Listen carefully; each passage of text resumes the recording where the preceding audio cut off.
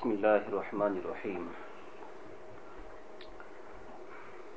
الحمد لولیہ والصلاة والسلام علی نبیہ وعلی آلہ واصحابہ المتأدبین بآدابہ اما بعد فاعوذ باللہ من الشیطان الرجیم بسم اللہ الرحمن الرحیم انا اعطیناک الکوثر صدق اللہ العظیم وصدق رسولہ النبی الامین الکریم ونحن علی ذلک لمن الشاہدین والشاکرین والحمد للہ رب العالمین یا سید السادات جئتک قاصدا ارجو رضاک واحتمی بحماک یا اکرم الثقلین ویا کنز الورا جد لی بجودک واردنی برضاک سرورا شاہ کریمہ دستگیرہ اشرفا حرمت روح پیمبر یک نظر کن سو اما اے اشرف زمانہ زمانے مدد نما درہائے بسترا ذکلی دے کرم کشا ایک دفعہ بآواز بلند درود شریف پڑھ دیں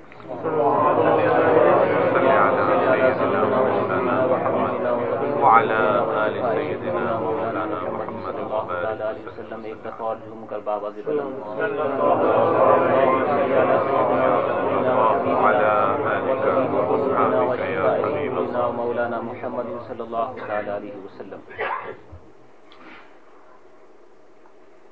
انتہائی معزز اور مکرم جملہ سامعین، موجودین، حاضرین، خاص طور سے تشریف فرما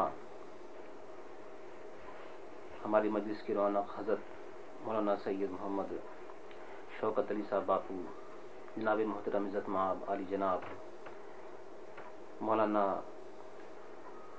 محمد بشیر صاحب اشرفی اور جناب محترم عزت مآب علی جناب قاری صداقت علی صاحب، صحبت علی صاحب اور جتنی بھی یہاں پر حاضر و موجود ہیں، السلام علیکم ورحمۃ اللہ وبرکاتہ. السلام ورحمۃ اللہ وبرکاتہ. اس سے پہلے آپ نے سماعت فرمایا کہ الحمدللہ یہ درس شفا شریف کی 48ویں محفل کے اندر آپ حاضر و موجود ہیں. اگرچہ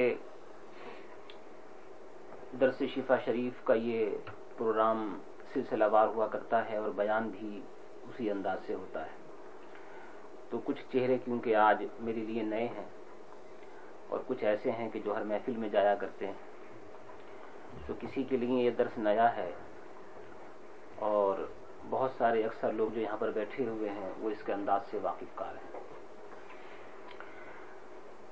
ارادہ تھا اور ابھی ہے بھی کہ اگر وقت نے ساتھ دیا تو انشاءاللہ حضرت امام قاضی یاز جن کی یہ کتاب لکھی ہوئی ہے اور اس کتاب کو لکھے ہوئے تقریباً 850 سال ہونے کو آئے، اس کے آس پاس یہ اولین کتابوں میں سے آتی ہے کہ جو سیرت کی کتابوں کے اوپر عاشقین نے خامہ فرسائی کی ہے، لکھا ہے محبت رسول میں، تو اولین ماخذ و مرجع کی حیثیت کی کتاب رکھتی ہے اور بارگاہ رسالت مآب صلی اللہ تعالی علیہ وسلم میں یہ مقبول ہے. اس کی برکت بارہا آپ سن چکے ہیں. امام قاضی یاز پر بولنے کو خاص طور سے اس لیے جی چاہ رہا تھا کہ اتفاق سے اسی مہینے کے اندر ان کا وصال بھی ہے. اگر میرے اس درس سے تھوڑا سا وقت باقی رہا تو انشاءاللہ تھوڑی سی گفتگو آخر میں ہو جائے گی، لیکن ابتداً اتنا سماعت فرما لیں کہ حضرت امام قاضی یاز یہ اپنے دور کے عظیم محدث، عظیم فقیہ اور اپنے زمانے کے اس وقت کے تمام تر علوم کے امام تھے. تقریباً بڑی بڑی شاندار و جاندار 25 کتابیں انہوں نے تصنیف فرمائی ہیں. ایک اور دوسری کتاب میرے پاس ہے 6 جلدوں میں، مسلم شریف کی شرح ہے، اکمال المعلم فی شرح مسلم. اس سے بھی پتہ چلتا ہے کہ آپ کس پائے کے محدث تھے. اس طرح سے 24 کتابیں اور بھی ہیں اس کتاب کے علاوہ، لیکن ان تمام تر تصنیفات میں سب سے زیادہ شہرت شفا شریف کو ہوئی. جس کے لیے بزرگوں نے فرمایا کہ یہ شفا صرف کہنے ہی کی نہیں بلکہ حقیقتاً شفا ہے. دلوں کی شفا ہے، بدنوں کی شفا ہے، روحوں کی شفا ہے. امام قاضی اعظ نے اس کے اندر نبی کی سیرت کو بیان کیا ہے اور بہت ہی محبت اور عشق کے ساتھ ہے. وہ معجزات کا تذکرہ کرتے ہیں تو خوب اچھے انداز میں، ان کے ایک ایک لفظ کے اندر عشق و محبت ٹپکتا ہے. اب ان کے لفظ لفظ کے اوپر اگر بولا جائے تو پھر پورا بیان اس کے اوپر ہو جائے، لیکن ہم کوشش کرتے ہیں کہ انہوں نے جو فرمایا ہے، فرمانا چاہتے ہیں، وہ بھی چیزیں آپ کے سامنے آ جائیں اور درس شفا شریف بھی ہو جائے. ہمارے بعض بزرگوں نے تو یہ ارشاد فرمایا ہے کہ یہ کتاب خود بذاتی ہی شفا شریف، اگر کوئی اس کو محبت سے اپنے گھر میں رکھے تو جس گھر میں یہ محبت سے رکھی جائے گی اس گھر میں کبھی آگ نہیں لگے گی. کسی کشتی کے اندر ہوگی محبت سے رکھی ہوئی تو کشتی ڈوبنے سے محفوظ رہے گی. بہت سارے مجربات بزرگوں نے اس کتاب کے بارے میں فرمایا، لیکن یہ تو خالص اس کتاب کے رکھنے رکھانے سے متعلق ہے. اس میں جو لکھا ہے وہ بھی آپ ہر مہینے سماعت فرماتے رہتے ہیں. غالباً آپ کو علم ہوگا کہ اس سے پہلے جو بیان چل رہا تھا امام قاضی اعظ نے شروع یہ کیا تھا، اور میں نے پچھلے ہی درس میں یہ وعدہ کیا تھا کہ انشاءاللہ اس کا اگلا بیان اگلے درس میں پیش کیا جائے گا. نئے لوگ یہ حفظ سماعت جو کر رہے ہیں یہ نہ خیال فرمائیں کہ غالباً بیچ کی اس گفتگو سے کچھ سمجھ میں نہیں آئے گا. میں کوشش کروں گا کہ اس انداز سے گفتگو شروع کی جائے کہ پیچھے سے مل بھی جائے اور ایک نئے انداز سے شروع بھی ہو. تو بیان یہ چل رہا تھا کہ معجزات تو نبی صلی اللہ تعالی علیہ وسلم کو رب تبارک و تعالی نے بے شمار عطا فرمائے. قاری صاحب پتہ نہیں آپ پہلی دفعہ اس میں حاضر ہیں یا تو تقریری انداز اس میں نہیں ہوتا ہے، تدریسی انداز ہوتا ہے. چنانچہ آپ بہت ہی اطمینان کے ساتھ اس کو سنیں. ذکر وہ یہ فرما رہے تھے کہ میرے نبی صلی اللہ تعالی علیہ وسلم کو رب کائنات نے بے شمار معجزات عطا فرمائے، اور اس میں سے تقریباً سبھی کا تعلق، یعنی ان معجزات کو جس نے دیکھا وہ اسی زمانے کے لوگ تھے.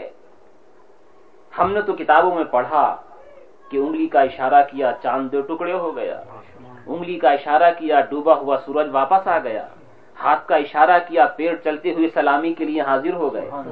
یہ سب ہم نے کتابوں میں پڑھا ہے. لیکن نبی صلی اللہ تعالی وسلم کا ایک عظیم معجزہ ایسا ہے جو اس وقت بھی تھا، ابھی بھی ہے، قیامت تک رہے گا. وہ ہے قرآن عزیز. وہ ہے قرآن عزیز جو اللہ کی کتاب ہے، جس کے لیے میں نے عرض کیا تھا جو یہ چاہے کہ اپنے ان یتکلم ربہ فلیقرأ القرآن، جو یہ چاہے کہ اپنے رب سے گفتگو کرے وہ قرآن پڑھے. قرآن پڑھنا گویا کہ رب سے گفتگو کرنا ہے، رب سے گفتگو کرنا ہے. میں زیادہ تفصیل اور نہیں کروں گا، اپنے اسی پہلے بیان سے جوڑتے ہوئے اب میں کہتا ہوں کہ امام قاضی اعظ اسی بیان کو آگے بڑھاتے ہیں. پچھلی گفتگو تھی قرآن شریف کی فصاحت و بلاغت کے اوپر کہ یہ معجزہ ہے کیسے کہ جس نے بڑے بڑے عرب کو، اونچے اونچے فصحا، بلغا، شعراء سب کو عاجز و نادم شرمندہ کر دیا، ایک آیت کی طرح بھی بنا کر کے وہ نہ لا سکے.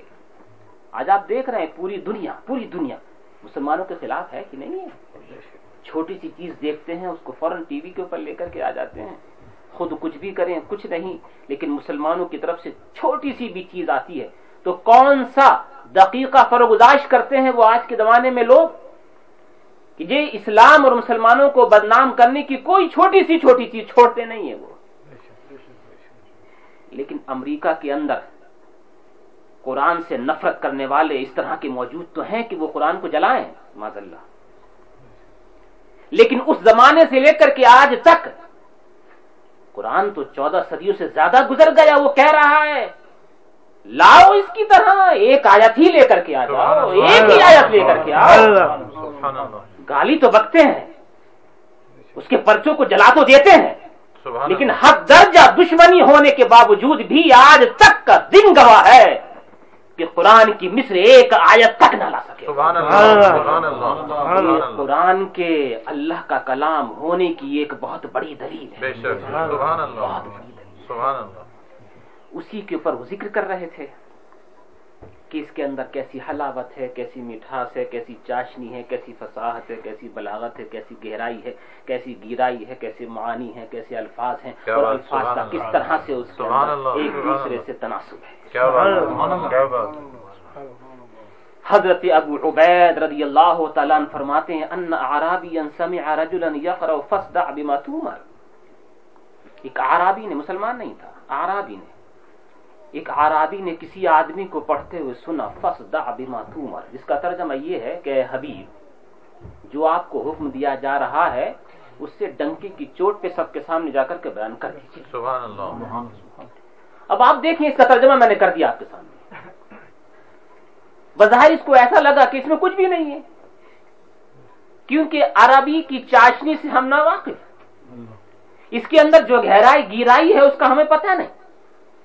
لیکن اس زمانے کے جو فصاحہ بلاغات ہے، اعرابی دیہات کا رہنے والا جس کی فصاحت معیار تھی، اس نے آیت کریمہ کے صرف اس حصے کو سنا، فاصدع بما تؤمر، صرف اتنا سنا. امام قاضیات فرماتے ہیں فسجد، وہ سجدے میں گر گیا. سبحان اللہ. صرف اتنا سن کے زمین پر سر ٹیک دیا اس نے اور بولا وقال سجدت لفصاحتہ، اور کہا میں نے کسی اور کو نہیں، میں نے اس کلام کی فصاحت کو سجدہ کیا. سبحان اللہ. اس کلام کی فصاحت کو سجدہ کیا ہے. نعرہ تکبیر، نعرہ رسالت یا رسول اللہ. وسمع آخر رجلا یقرأ، اور دوسرا آدمی اس کو کسی نے یہ تلاوت کرتے ہوئے سنا فلما استيئسوا منه خلصوا نجيا. حضرت یوسف علیہ الصلوۃ والسلام کا واقعہ ہے 12ویں پارے کے اندر کہ عزیز مصر نے ان کے بھائی بنیامین کو پکڑ لیا ہے. وہ لوگ کہہ رہے ہیں کہ اس کو چھوڑ دیجیے اور ہم میں سے کسی کو پکڑ لیجیے. عزیز مصر نے کہا کہ نہیں، جس کے کجاوے میں پیالہ نکلا ہے اسی کو ہم پکڑیں گے. یہ پورا واقعہ ہے. اب قرآن مجید نے فرمایا فلما استيئسوا منه، جب حضرت یوسف علیہ السلام کے بھائی عزیز مصر کی طرف سے نا امید ہو گئے کہ یہ ہمیں بنیامین کو نہیں دے گا اور ہم میں سے کسی کو نہیں پکڑے گا بلکہ اسی کو رکھے گا. فلما، تو جب استيئسوا منه، نا امید ہو گئے اس سے، خلصوا نجیہ، تو تنہائی میں جا کر کے سرگوشی کرنے لگے، آہستہ آہستہ گفتگو. اب اس کے اندر کیا چاشنی ہے، کیا لذت ہے، ترجمہ تو میں نے آپ کے سامنے سنا دیا، لیکن اس کو کہنے کے اور بہت سارے طریقے ہو سکتے تھے. قرآن مجید نے جو طریقہ اپنایا خلصوا نجیہ خاص طور سے کہہ کر کے، اس کے اندر جو مٹھاس ہے اس کے لیے فرماتے ہیں جیسی ہی اس نے یہ سنا، اتنا ہی آیت کریمہ کا صرف ایک حصہ ہے یہ، فلما استيئسوا منه خلصوا نجیہ.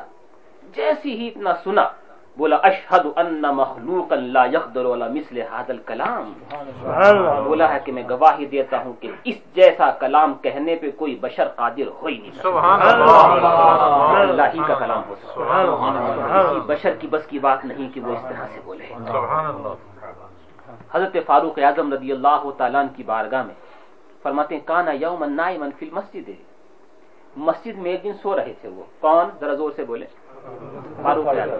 بھائی یہ میں نے بتایا نا تقریر نہیں ہے، تدریس ہے، اس کو آپ کو کچھ اور بھی سمجھنا ہے.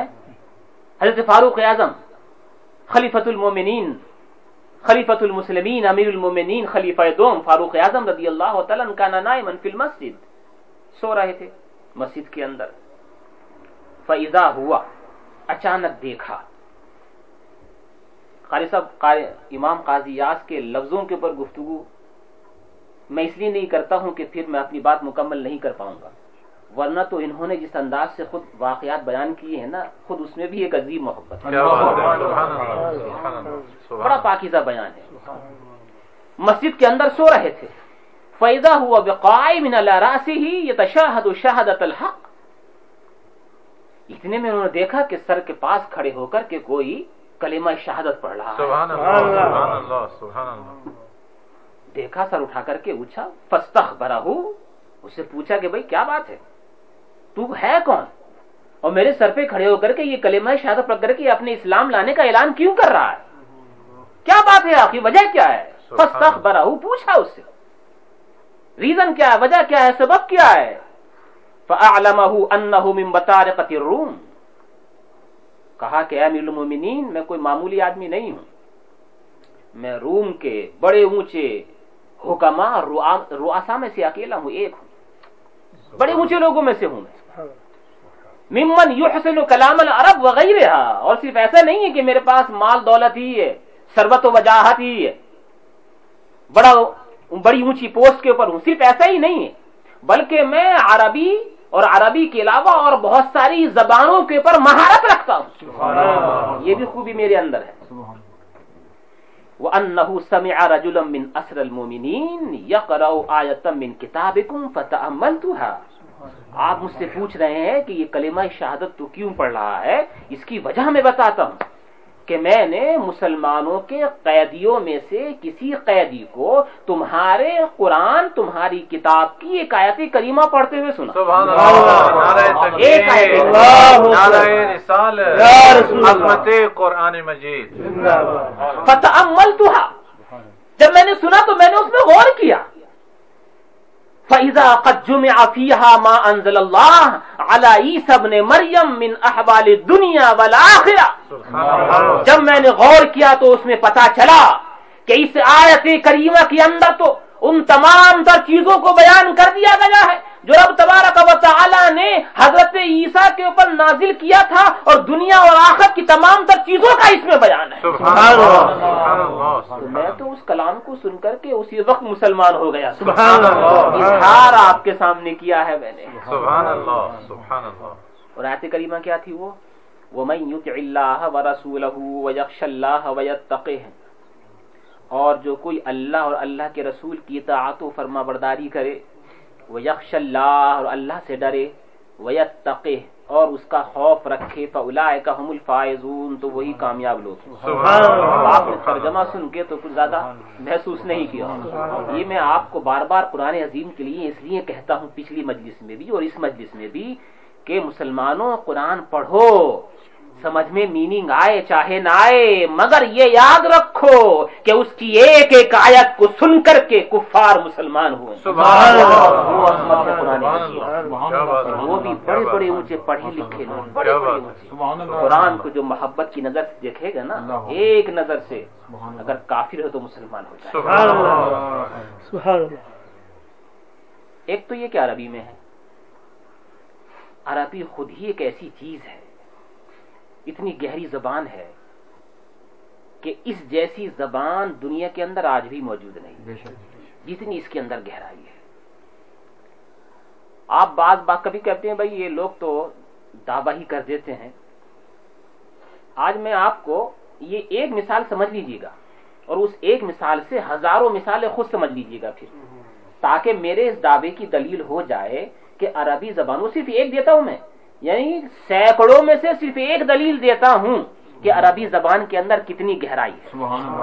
اس سے آپ باقی خود سمجھ لیجیے گا. تو جب بذات خود عربی میں اتنی ہے جو دوسرے لوگ بھی بولتے ہیں، تو پھر قرآن میں کتنی ہوگی. قرآن تو اللہ کا کلام ہے. ہمارے شریف ڈاکٹر صاحب، یہ شبیر بھائی کے صاحبزادے، وہ آج اتفاق سے طبیعت خراب ہے ان کی، نہیں آئے. ہر مجلس میں ہوا کرتے تھے، اللہ تعالیٰ ان کو شفا عطا فرمائے. تو انہی کا نام اتفاق سے میں نے لیا تھا، اور ایک مثال سے پھر اور دیگر مثالیں آپ کو سمجھ لیجیے گا. شریف آسان لفظ ہے نا، میں نے آسان مثال اس لیے دی کہ آپ سب سمجھ جائیں. شریف، شین را یا فا، کتنے حرف اس میں ٹوٹل کتنے ہیں؟ 4. اس کے اندر شین را یا فا، اس میں جو یا ہے نا، یا یہ زیادہ ہے، یہ زیادہ ہے.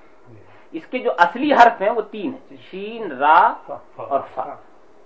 شین را اور فا شروع سے سمجھیے گا تو بعد میں آنے والی چیز آپ کو اچھی طرح سے سمجھ میں آئے گی. عربی میں کہتے ہیں کہ ایک ہوتا ہے اشتقاق کبیر، ایک ہوتا ہے اشتقاق صغیر۔ اشتقاق صغیر تو مطلب یہ کہ یہ شین را فا، اس کا معنی شریف، عزت والا، شرافت والا۔ تو یہ جہاں پر شین را فا پایا جائے گا نا، جہاں جہاں بھی، تو وہاں وہاں یہ معنی ہوں گے ہی، چاہے الفاظ کسی طرح سے بدل چلا جائے، کسی طرح سے بدلتے جائیں۔ جیسے مثال کے طور پر شرافت، شین را فا ہے کہ نہیں اس میں، ہے نا، اس کے اندر بھی یہ میننگ پائی جائے گی۔ مثال کے طور پر مشرف، جانتے ہیں نا، شین را فا ہے کہ نہیں اس کے اندر، اس کے اندر بھی یہ میننگ پائی جائے گی۔ شریف اس کے اندر ہے ہی۔ یہ تو ہوا اشتقاق صغیر۔ ایک ہے اشتقاق کبیر، یعنی شین را فا، یہ تین، اس کو بیچ والے کو ختم کر دیجیے، ابھی اس کو یوں کہیے شین را فا، شین را اور فا، اس کو جس طرح سے بھی چینج کریں آپ، جس طرح سے بھی چینج کریں، یہ عربی کی خصوصیت ہے، جس طرح سے بھی چینج کرتے جائیں یہ تبدیل ہوتا جائے گا اور کوئی نہ کوئی میننگ ضرور دے گا، کوئی نہ کوئی میننگ ضرور دے گا۔ ایسا ہو ہی نہیں سکتا کہ چینج کریں، تبدیل کریں اور وہ میننگ سے خالی ہو جائے، ایسا نہیں۔ دیکھیے اب آپ جواب دیں گے شین را فا، پہلے شین ہے پھر را ہے پھر فا ہے نا، اب الٹا کر دیجئے، فا را شین، فرش، فرش ہو گیا نا، میننگ تو سمجھتے ہوں گے، زمین، فرش وغیرہ۔ اب اس کو بھی چینج تھوڑا سا کر دیجئے، یہ ایک مثال ایسی میں نے لی کہ آپ کی سب کی سمجھ میں آ جائے۔ اسی طرح سے فا شین، فا شین را، فا شین را، یہ کیا ہوا؟ فش، فشر یا فشر، اس کی میننگ ہوتے ہیں بےہودہ گوئی۔ کوئی اگر بےہودہ گوئی کہے تو کہے کہ یہ فشر کام کر رہا ہے، فشر کلام کر رہا ہے، یعنی بےہودہ بک رہا ہے۔ مطلب یہ ہے کہ دیکھیے فی فا شا را ہوا لیکن میننگ ابھی بھی ہے، بے معنی نہیں ہوا ہے۔ اسی طرح سے اب یوں کر دیجئے، پہلے وہ شا را فا تھا نا، اب را شا فا کر دیجئے، رشف، را شا فا، رشف ہو گیا نا۔ اس کی میننگ ہے کہ تھوڑا سا وہ پانی جو تہ کے اندر رہ جائے، میننگ ابھی بھی ہے، تھوڑا وہ پانی جو تہ کے اندر رہ جائے۔ اور چینج کر دیجئے، وہ پہلے والا جو تھا وہ شین را فا تھا نا، اب شین فا را، شین فا را، شفر، شفر یا شفر، کچھ بھی کر دیجئے۔ اس کے معنی ہے کسی کو پاؤں کے تلوے سے مارنا، معنی اس کے بھی ہیں، معنی اس کے بھی ہیں۔ اب ایک اور صورت ہے، را فا شا یہ رہ گئی، پہلے تھا شین را فا شرف والا ہے، اب ہے را فا شا، رکش، را فا شا رکش۔ اس کے معنی ہے وہ بیلچا، کلہاڑا وغیرہ یا کھرپا وغیرہ جس سے زمین کو کھودتے ہیں۔ یہ صرف 6 ہی صورتیں ہیں، صرف 6 صورتیں۔ ساتویں کسی کے سمجھ میں آ رہی ہو تو بتائیں۔ اس کی صرف 6 صورتیں ہو سکتی ہیں اور 6 کو آپ نے بگاڑ کے دکھایا، بگاڑنے کی کوشش تو کی لیکن جہاں جہاں گیا وہاں میننگ دیتا گیا، چینج تو ہوا مگر میننگ کچھ نہ کچھ نکلتی رہی۔ مثال کے طور پر ایک انگلش کا لفظ ہے ہوم، اسپیلنگ کیا ہے؟ HOME ہے، اس کو ذرا الٹا کر دیجئے، بالکل ادھر سے EMOH، کوئی میننگ کسی سمجھ میں آ رہی ہے؟ نہیں، اگر کسی کی سمجھ میں آ رہی ہے تو بتائے۔ اس طرح سے اور تھوڑا سا چینج کر دیجئے، EOMH، اس کی کسی میننگ ہے کسی کے پاس؟ اب اس کے علاوہ یہ ہمارے بیٹھے میں جابر، ایک مثال اور دیتا ہوں تاکہ آپ سمجھ جائیں کہ صرف شریف ہی نہیں ہے، آپ سوچیں کہ شریف ایک مثال لے کر کے آئے ہیں یہ اور باقی کہیں ایسا نہیں ہے، نہیں، انہی کے بھائی ہیں دوسرے جابر۔ جابر کے معنی ہے توڑنے والا اور دوسرے معنی ہے جابر کے صحیح کرنے والا، یہ متضاد ہے۔ جابر کے معنی توڑنے والا بھی ہے اور جابر کے معنی جوڑنے والا بھی ہے، دونوں ہی معنی ہے۔ اس کا اصلی مادہ ہے جیم بارہ، اس کو دیکھیے گا، جیم بارہ جبر، اس کے معنی توڑنا یا توڑ کر کے یا ٹوٹی ہوئی چیز کو صحیح کرنا، میننگ ہے نا۔ اب اس کو الٹا کر دیجئے، یعنی کہ جابر میں جیم با را ہے، پھر یہ را با جا، را با جا، ربج۔ ربج کی میننگ آتی ہے ایسا کارنامہ جو قابل فخر تو نہ ہو مگر زبردستی اس پہ فخر کیا جائے، وہ ربج کی میننگ ہے۔ چینج کر دیجئے، جیم را با، جیم را با۔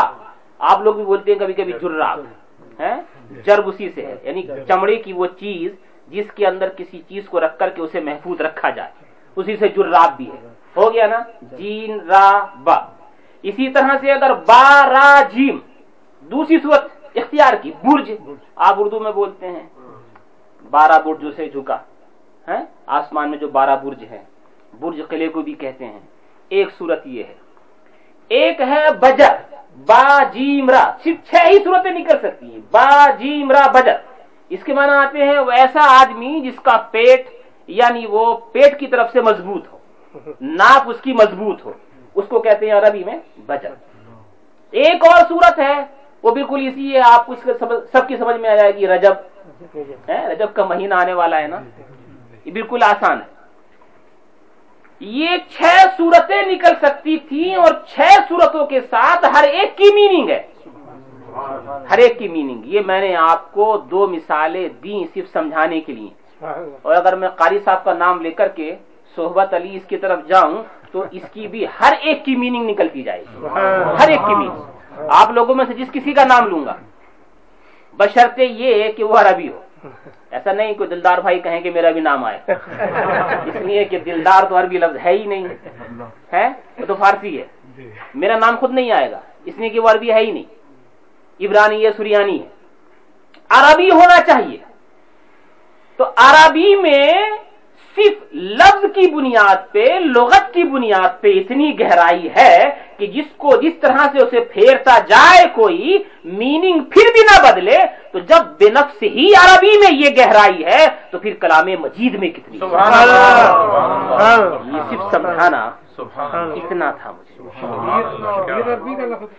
شبیر عربی کا لفظ ہے، شبیر عربی کا لفظ ہے، لیکن وہ در حقیقت وہ ہے نا شبیر ہے، شبیر، اور شبیر مشہور ہو گیا ہے، شبیر عربی کا لفظ ہے، اور شبیر اس کو خاص طور سے شبیر وہ ہونا چاہیے۔ مطلب کیا ہے وہ ہم بعد میں بتائیں گے۔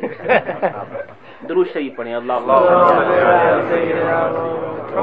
مولانا محمد صلی اللہ تعالی علیہ وسلم۔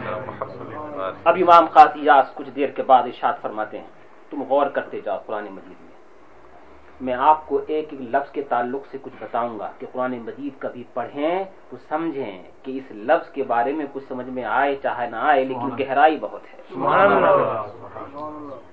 وَلَكُمْ فِي الْقِصَاصِ حَيَاةٌ، قرآن مجید کی آیت کریمہ کا صرف ایک حصہ ہے، وَلَكُمْ فِي الْقِصَاصِ حَيَاةٌ، اور تمہارے لیے قصاص میں زندگی ہے۔ امام قاضیات فرماتے ہیں تو اس کے اندر غور کر، 5-6 آیتیں کریمہ انہوں نے بیان فرمائی، اس میں سے پہلے یہ ہے وَلَكُمْ، اور تمہارے لیے قصاص میں، قصاص کہتے ہیں کسی نے کسی کو اگر مار دیا ہو تو اس کے بدلے میں اسے مارا جائے، اگر وہ لوگ اس کے وارثین اسی کے اوپر راضی ہیں کہ قتل کا بدلہ قتل، اگر دیت ہو جائے، مال دے دیا جائے، وہ بات دوسری ہے۔ قصاص جان کے بدلے میں جان، اب بظاہر جان کے بدلے میں جان لی گئی نا، اور قرآن کیا فرماتا ہے، تمہارے لیے قصاص لینے میں زندگی ہے۔ آپ کہیں گے زندگی کہاں ہے؟ جان کے بدلے میں جان جا رہی ہے، قرآن کہتا ہے زندگی ہے۔ زندگی کس طرح سے؟ اور پھر غور کریں، وَلَكُمْ پہلے فرمایا، یہ جو لام ہے یہ لام کی بھی بہت ساری قسمیں ہیں۔ لام کبھی تعلیل کے لیے آتا ہے، وجہ بتانے کے لیے، جیسے مثال کے طور پر قمت لإکرامک، میں کھڑا ہوا آپ کی تعظیم کی وجہ سے، تعظیم کے لیے، یہاں لام تعلیل کے لیے ہے، لام علت بتانے کے لیے، لام سبب بتانے کے لیے، وجہ بتانے کے لیے۔ یہاں لام وجہ بتانے کے لیے نہیں، لام کی تقریباً 10 میننگ ہے، کہاں پر کس معنی کے لیے استعمال ہوتا ہے؟ یہاں لام انتفاع کے لیے ہے، یعنی مطلب یہ ہے کہ تمہارے فائدے کے لیے، لکم تمہارے فائدے کے لیے. آج کی گفتگو تھوڑی آڑی ضرور پڑے گی، لیکن سمجھ جاؤ گے تو لگتا ہے کہ کام آئے گی بات. تمہارے فائدے کے لیے، فی القصاص سے، قصاص میں زندگی ہے. زندگی کیسے؟ مثال کے طور پر قتل کرنے والا پہلے ہی سے یہ سوچ لے کہ شریعت کا یہ حکم ہے کہ اگر میں نے کسی کو قتل کر دیا تو اس کے بدلے میں مجھی کو قتل کیا جائے گا، تو بھائی مت کرنا کسی کو قتل. اگر میں نے کسی کو کر دیا تو الٹا مجھی کو قتل کر دیا جائے گا، شریعت مطہرہ کا فیصلہ ہے.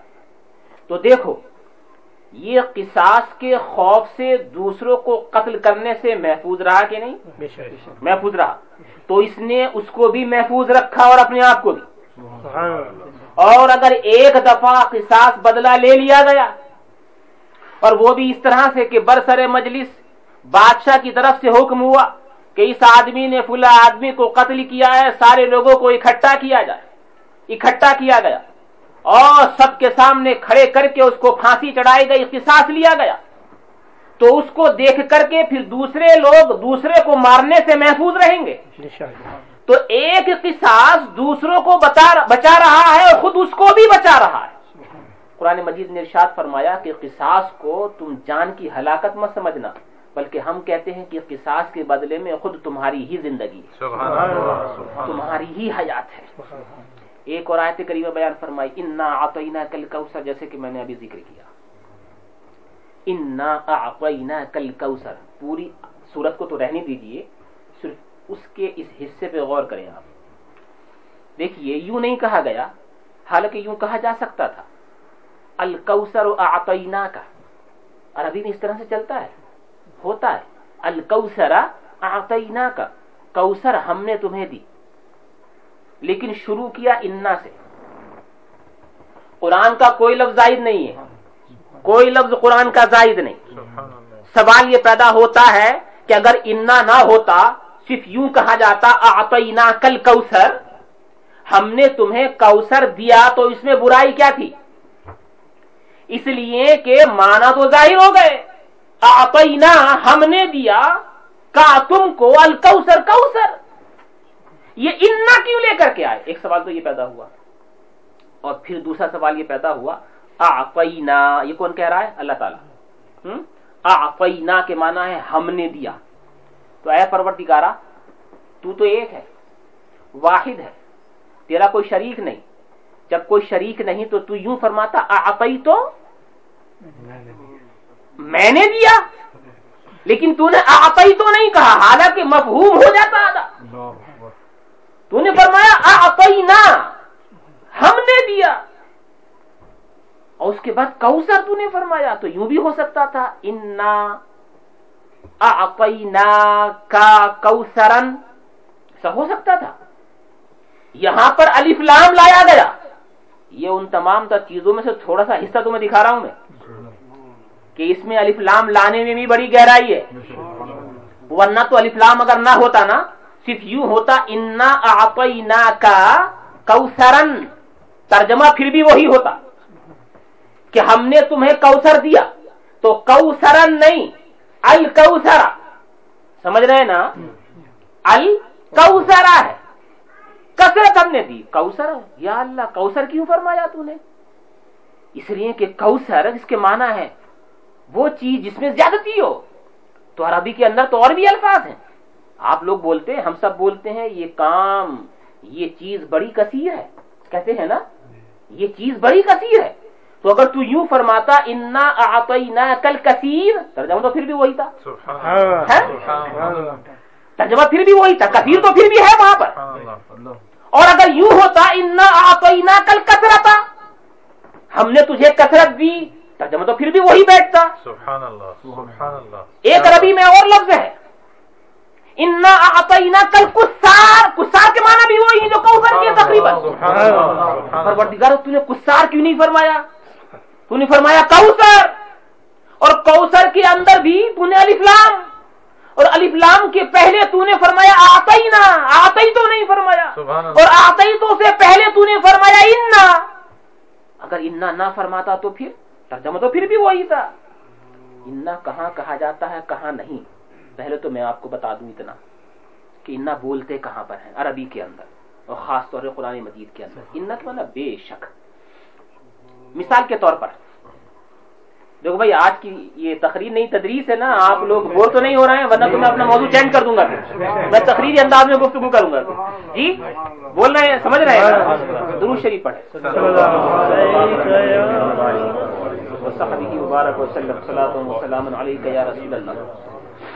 مثال کے طور پر قاری صاحب یہاں تشریف فرمائے، سید صاحب یہاں تشریف فرمائے۔ اب میں نے گھر جا کر کے کسی اپنے دوست سے یہ کہا کہ میں پروگرام میں گیا حاجی دلدار صاحب کے یہاں پر، اور وہاں سید شوکت علی صاحب موجود تھے۔ ایک تو صورت یہ ہے، اور ایک میں یہ کہوں کہ بے شک سید شوکت علی صاحب وہاں موجود تھے، اور ایک یہ کہوں کہ قسم اللہ کی سید شوکت علی صاحب وہاں موجود تھے۔ تین چیزیں ہیں، اور تینوں چیزوں کے اندر میں نے ان کے یہاں ہونے کو بتایا ہے۔ قرآن میں اور عربی کے اندر جب بولیں گے نا تو الگ الگ، یہ بڑی نازک زبان ہے۔ یہ تینوں جو صورتیں ہیں نا، مثال کے طور پر حاجی عبدالغفار صاحب میرے گھر پہ موجود ہیں، اور یہ بھی وہاں پر موجود تھے درس کے اندر۔ جب میں ان سے کہوں گا، کیونکہ مجھے معلوم ہے کہ یہ اس محفل میں موجود تھے، میں ان سے کہہ رہا ہوں تو میں کہوں گا کہ حاجی صاحب سید شوکت علی صاحب درس شفا شریف میں موجود تھے، اس لیے کہ مجھے معلوم ہے کہ یہ آدمی منکر نہیں ہے، انکار نہیں ہے، کیونکہ یہ خود وہاں موجود تھے۔ یا اگر یہ نہ بھی ہوتے تو یہ میری زبان پہ بھروسہ رکھتے ہیں، میرے اپنے موہی پہچانے والے ہیں، یہ سمجھتے ہیں کہ میں ان سے جھوٹ نہیں بول رہا ہوں گا، اتنے بڑے قریبی ہیں، بڑے گہرے تعلقات ہیں، ان کو یقین ہے میرے اوپر کہ یہ جو کہیں گے وہ جھوٹ نہیں ہوگا۔ تو مجھے ان کی طرف سے یہ امید ہے کہ یہ مجھے جھوٹا نہیں سمجھ رہے ہیں، تو میں صرف اتنا کہوں گا کہ سید شوکت علی صاحب درس شفا شریف کے اندر موجود تھے۔ لیکن ایک دوسرا آدمی ہے، اس کے اندر میں نے دیکھا کہ وہ گفتگو میں یہ کہہ رہا ہے کہ 6 بجے شوکت علی صاحب کو تو میں نے وہاں دیکھا تھا، تو وہ درس شفا شریف کے اندر کیسے ہوں گے؟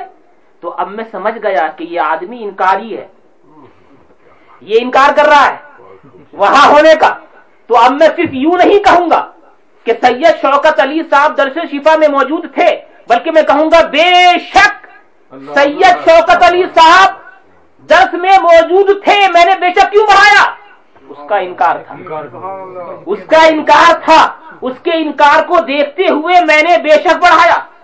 اب میں نے تیسروں کو دیکھا کہ وہ تو انکار پہ انکار کر رہا ہے، ایسا ہو ہی نہیں سکتا کہ شوکت علی صاحب درس شفا میں موجود ہوں، اس لیے کہ وہ تو اسی وقت بلیک بورڈ میں تھے۔ اب اس کا انکار سخت ہو گیا، اس کا انکار سخت ہو گیا۔ اب میں کہوں گا قسم اللہ کی یقیناً بے شک سید شوکت علی صاحب درس شفا کے اندر موجود تھے۔ یہ میں نے قسم کیوں کھائی؟ کیونکہ اس کا انکار زیادہ ہو گیا۔ یہ یقیناً میں نے کیوں کہا؟ اس کا انکار زیادہ ہو گیا۔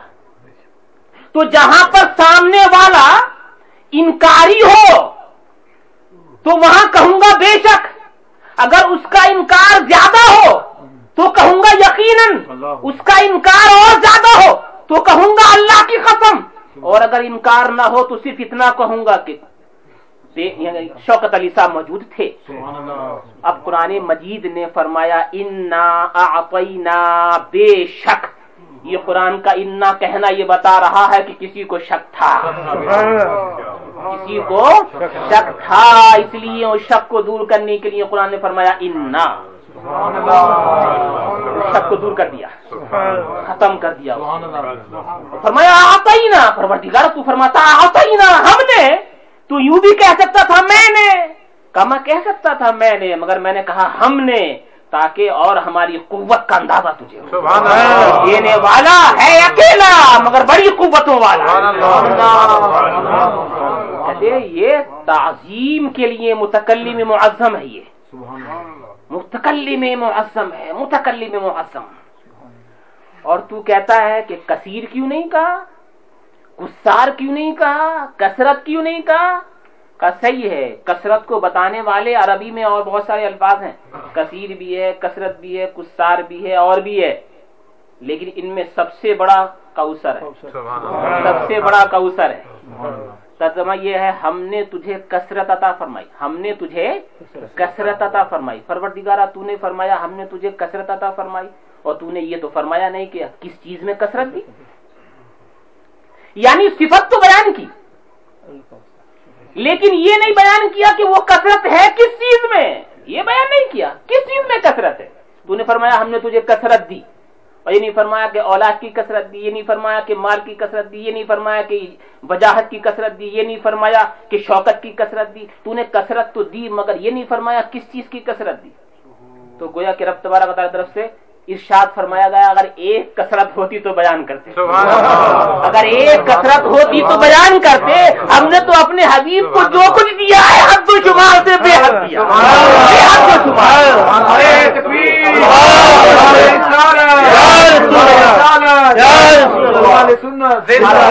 ہر چیز کثیر دی ہے, تو اس لیے ہم نے اسے چھپا لیا.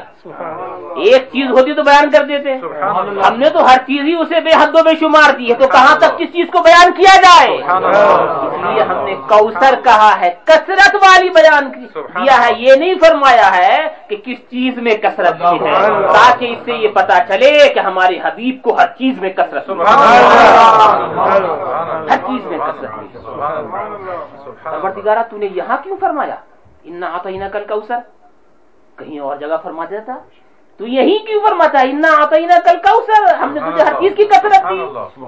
کہ تو نے سنا نہیں کہ کافر نے کچھ الزام دیا تھا ہمارے حبیب کو, الزام لگایا تھا جب حضرت قاسم رضی اللہ تعالیٰ کا وصال ہوا نا ان کے صاحبزادے کا, تو کافر نے عاصم نے وائل یا کسی دوسرے کافر نے یہ کہا کہ معاذ اللہ ثم معاذ اللہ محمد عربی کی نسل ختم ہو گئی, محمد عربی کی نسل ختم ہو گئی, بے نسل ہو گئے, ان کا معاذ اللہ چراغ جلانے والا کوئی نہیں ملے گا. معاذ اللہ اس طرح کی باتیں اس نے کی تھی. اولاد, نر اولاد بالکل ختم, کوئی ہے ہی نہیں اس کے اندر, تو نسل کیسے چلے گی. رب تبارک و تعالیٰ نے ارشاد فرمایا انا اعطیناک الکوثر. سبحان اللہ. اے حبیب اس کے کہنے سے رنجیدہ خاطر مت ہونا, رنجیدہ خاطر مت ہونا. یہ صحیح ہے ہم نے تیرے لڑکے کو اٹھایا ہے, یہ درست ہے, مگر لڑکے کو اٹھانا بھی حکمت سے خالی نہیں. اس لیے کہ اگر اب یہ اللہ تعالیٰ کی طرف سے میں نہیں کہہ رہا ہوں, بلکہ جو بیانات ہیں بزرگوں کے وہ بیان کرتے ہیں اپنے طور سے, اپنے طور سے. اگر وہ غلط ہے تو میری طرف سے, صحیح ہے تو اللہ کے کرم سے. لڑکے کو اٹھانا حکمت سے خالی نہیں, اس لیے کہ لڑکا اگر رہتا دو حال سے خالی نہیں. اگر لڑکا ہوتا یا تو نبی ہوتا یا نہیں ہوتا, سبحان اللہ, یہی ہے نا. اگر لڑکا ہوتا یا تو اسے نبی بنایا جاتا یا نہیں بنایا جاتا. اگر نبی بنایا جاتا تو یہ ہماری قدرت کے خلاف, اس لیے کہ ہم نے تو نبوت کو تمہارے اوپر ختم کر دیا. ایسا ہو ہی نہیں سکتا کہ تمہارے بعد کوئی نیا نبی آئے. سبحان اللہ. چنانچہ نبی تو وہ ہو نہیں سکتا تھا, اور اگر نبی نہیں ہوتا تو یہ کافر بولتے کہ لڑکا ناخلف نکلا, باپ کے نقش قدم پہ نہیں چلا. اور ہم یہ بھی نہیں چاہتے کہ کوئی تیرے بچے کو ناخلف کہے. تو ہم نے بیٹے کو اٹھا لیا, مگر لوگ کہتے ہیں کہ آیت کریمہ کے نازل ہو جانے کے بعد رب تبارک و تعالیٰ نے محمد عربی فداہ روحی صلی اللہ تعالی علیہ وسلم کو حضرت فاطمہ الزہرا پیدا فرمائی. وہ تو انتقال فرما گئے, مگر فاطمہ الزہرا پیدا ہوئی, جس سے پتہ یہ چل گیا کہ اے محمد عربی, اے ہم نے حبیب, ہم نے تیرے یہاں فاطمہ کو پیدا کر کے تجھے خیر کثیر عطا فرمائی. یہ کہتے ہیں تیری نسل ختم ہو گئی, ہم تیری بیٹی فاطمہ کے ذریعے قیامت تک تیری نسل کو چلائیں, قیامت تک. آج پوری دنیا میں جتنے سید ہیں کی کسی اور کی نسل ہے ہی نہیں. حضور صلی اللہ علیہ وسلم نے فرما دیا کہ فاطمہ میرے بدن کا ٹکڑا ہے, حسن حسین صرف فاطمہ کے بیٹے نہیں میرے بھی بیٹے. نسل تو چلی, مگر حضرت قاسم سے نہیں، فاطمہ سے چلی سبحان اللہ۔ اور پوری دنیا میں سید پھیلے، اور اتنے پھیلے کہ آج کے لوگ کہتے ہیں کہ واقعی میں نبی کو اولاد کی کثرت بھی ملی ہے، سبحان اللہ۔ اولاد کی کثرت بھی ملی ہے، پوری دنیا میں سید پھیلے ہوئے ہیں۔ سبحان اللہ، سبحان فاطمہ اللہ، الزہرا رضی اللہ تعالیٰ، سبحان اللہ، سبحان اللہ، کیا بات ہے۔ کبھی کبھی لڑکی لڑکے سے بہتر ہوتی ہے، لڑکی لڑکے سے بہتر۔ حضرت مریم رضی اللہ تعالی عنہا کے والد گرامی حضرت عمران نے اللہ سے دعا کی تھی، پروردگارا لڑکا عطا فرما تاکہ میں بیت المقدس کے اندر اسے خدمت گزاری کے لیے رکھ دوں۔ رب تبارک و تعالی نے حضرت مریم کو پیدا کیا، عرض کیا پروردگارا میں نے تو لڑکا مانگا تھا، اور لڑکی تو بیت المقدس کی خدمت کے لیے جا بھی نہیں سکتی، اور میں اپنی منت کو کیسے پوری کروں گا، پھر یہ تو لڑکی ہے۔ رب تبارک و تعالی نے قرآن مجید میں ارشاد فرمایا وَلَيْسَ الذَّكَرُ كَالْأُنثَىٰ، اس جیسی لڑکی کی طرح کوئی دوسرا لڑکا نہیں ہوتا۔ یہ لڑکی ہے دیکھنے میں، مگر یہ ہزاروں لاکھوں کروڑوں لڑکوں سے بھی اچھا ہے۔ میرا دل کہتا ہے حضرت قاسم کا تو وصال ہوا، وہ تو اللہ کی مشیت، لیکن حضرت فاطمہ رضی اللہ تعالیٰ عنہا اللہ کے رسول کی وہ بیٹی جو ہزاروں لاکھوں کروڑوں لڑکوں سے بہتر۔ نبی صلی اللہ علیہ وسلم نے ان کو اپنے جسم کا ٹکڑا کہا۔ نعرہ تکبیر، نعرہ رسالت، اہل بیت اولاد مصطفیٰ، علماء اہل سنت۔ آپ کہیں گے آج درس شفا تو کم ہو رہا ہے، آپ اپنی طرف سے زیادہ بول رہے نہیں بھائی، درس شفا ہی ہے، اس لیے کہ امام شفا امام قاضی یاز نے جو مختصراً ذکر کیا ہے نا، میں نے اس کو پھیلا کے بیان کر دیا ہے، اسی میں یہی اور جو آیات بیان کی ہے نا انہوں نے، اسی طرح سے ان میں سے ہر آیت کے اندر آپ دیکھ لیجئے گا جو آیات بیان کی، کیا سنیے۔ فرماتے امام قاضی یاز وقولہ، رب تبارک و تعالیٰ کا ارشاد عالی وقار وَلَوْ تَرَىٰ إِذْ فَزَعُوا فَلَا فَوْتَ وَأُخِذُوا مِن مَّكَانٍ قَرِيبٍ، اور اگر تو دیکھے جب وہ دہشت میں ڈالے جائیں تو کوئی ان کو بچانے والا نہیں، اور ان کو مکان قریب یعنی قریب کی جگہ سے ان کو پکڑ لیا جائے گا۔ اب اس آیت کریمہ کے اوپر بھی بولا جائے تو اتنی ہی دیر لگے گی۔ اب اس کے بعد فرماتے ہیں اور ذرا غور کرنا، ادفع باللتی ہی احسن فاذا الذی بینک وبینہ عداوۃ کأنہ ولی حمیم۔ فرمایا کہ اے حبیب جو تیرے ساتھ برائی سے پیش آئے تو اس کے ساتھ اچھائی سے پیش آ، اس کے ساتھ، اور صرف یہ رسول ہی کے لیے نہیں فرمایا بلکہ ہم میں سے ہر ایک کے لیے قرآن کی یہ نصیحت ہے، ہم میں سے ہر ایک کے لیے قرآن کی یہ نصیحت ہے، ادفع باللتی ہی احسن، کہ جو تم سے برائی کرے اس کے ساتھ تم اچھائی سے بدلا دو۔ اس کا نتیجہ کیا نکلے گا؟ قرآن خود فرماتا ہے، ارشاد فرماتا ہے اگر تم ایسا کرو گے نا، کوئی تمہیں اگر گالی بکے اور تم اس کے ساتھ اچھائی کرو، اگر تم ایسا کرو گے تو نتیجہ کیا نکلے گا؟ خود سنو، قرآن فرماتا فَإِذَا الَّذِي بَيْنَكَ وَبَيْنَهُ عَدَاوَةٌ، تو وہ آدمی جس کے تیرے اور اس کے درمیان دشمنی ہے، یعنی جس نے تجھے برا کہا ہے اور تو نے اچھائی سے اس کے ساتھ تو پیش آیا ہے، جس کے تیرے اور اس کے درمیان جس کے درمیان دشمنی ہے، کانہ ولی حمیم، وہ ایسا ہو جائے گا جیسا کہ گہرا دوست، گہرے دوست کی طرح وہ ہو جائے گا۔ امام قاضیات فرماتے ہیں کہ اس آیت کریمہ کے اندر کیا کیا ہے نا میں بعد میں تمہیں بتاؤں گا۔ فرماتے ہیں اور قرآن مجید کا یہ فرمان عالی شان وقیلا، اور کہا گیا یا اردو اے زمین، یہ واقعہ ہے اس کا کہ جب حضرت نوح علیہ السلام کی کشتی جو ہے نا وہ طوفان کے بعد ٹھہر گئی تھی، پہلے طوفان آیا پانی کا اور ہوا کا، اس کے بعد پھر منع کر دیا، اس کا بیان ہو رہا۔ وقیلا، اور کہا گیا یا اردو اے زمین ابلعی ماءکی، اپنے پانی کو سونت لے، کھینچ لے، ویا سماء اقلعی، اور اے آسمان تو بھی خشک ہو جا، وغید الماء، اور پانی کو خشک کر لیا گیا، وقضی الامر، اور وہ حکم ثابت کر دیا گیا، واستوت علی الجودی، اور حضرت نوح کی کشتی پہاڑ جودی کے اوپر مستقر ہو گئی۔ وقیلا، اور کہا گیا بعدا للقوم الظالمین، دوری ہو یعنی رحمت سے ظالم قوم کے لیے۔ کہتے ہیں یہ آیت کریمہ جس کا ترجمہ آپ کے سامنے میں نے پیش کیا کہ اس کے اندر جو بلاغت و فصاحت ہے نا اور جس انداز سے اس کو بیان کیا گیا ہے یہ ایسا ہے کہ ہمارے بزرگوں نے محققین نے اس کے اوپر صرف اس آیت کریمہ کے پوری کتاب لکھی. پوری کتاب کے اندر کیسی فصاحت ہے اس کے اندر. کسی کلام بشر کا کلام یہ ہو ہی نہیں سکتا اس انداز سے بیان. یہ تمام تر آیات بیان کرنے کے بعد امام قاضی یاس کے محبت بھرے الفاظ سنے. فرماتے ہیں میں کہاں تک تم سے بیان کروں. وہ اشباہہا ایسی بہت ساری آیات من الآیے بل اکثر القرآن بہت ساری نہیں بلکہ اکثر قرآن مجید.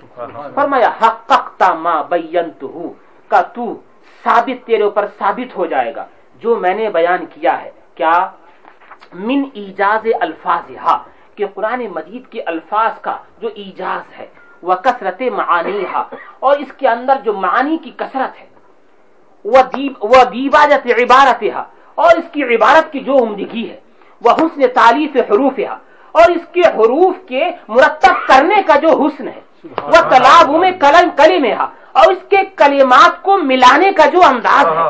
وَأَنَّ تَحْتَ كُلَّ لَفْظَةٍ مِنْهَا جُمْلًا كَثِيرًا اور یہ کہ اس کے ہر لفظ کے اندر ہر لفظ کے نیچے بے شمار جملے ہیں. وَفُصُولًا جُمَّا اور کثیر تعداد میں فصلیں ہیں. وَعُلُومًا زَبَاخِرًا فرمایا سمندر ڈھاٹے مارتے ہوئے سمندر ہے. ڈھاٹے مارتے ہوئے سمندر ہے.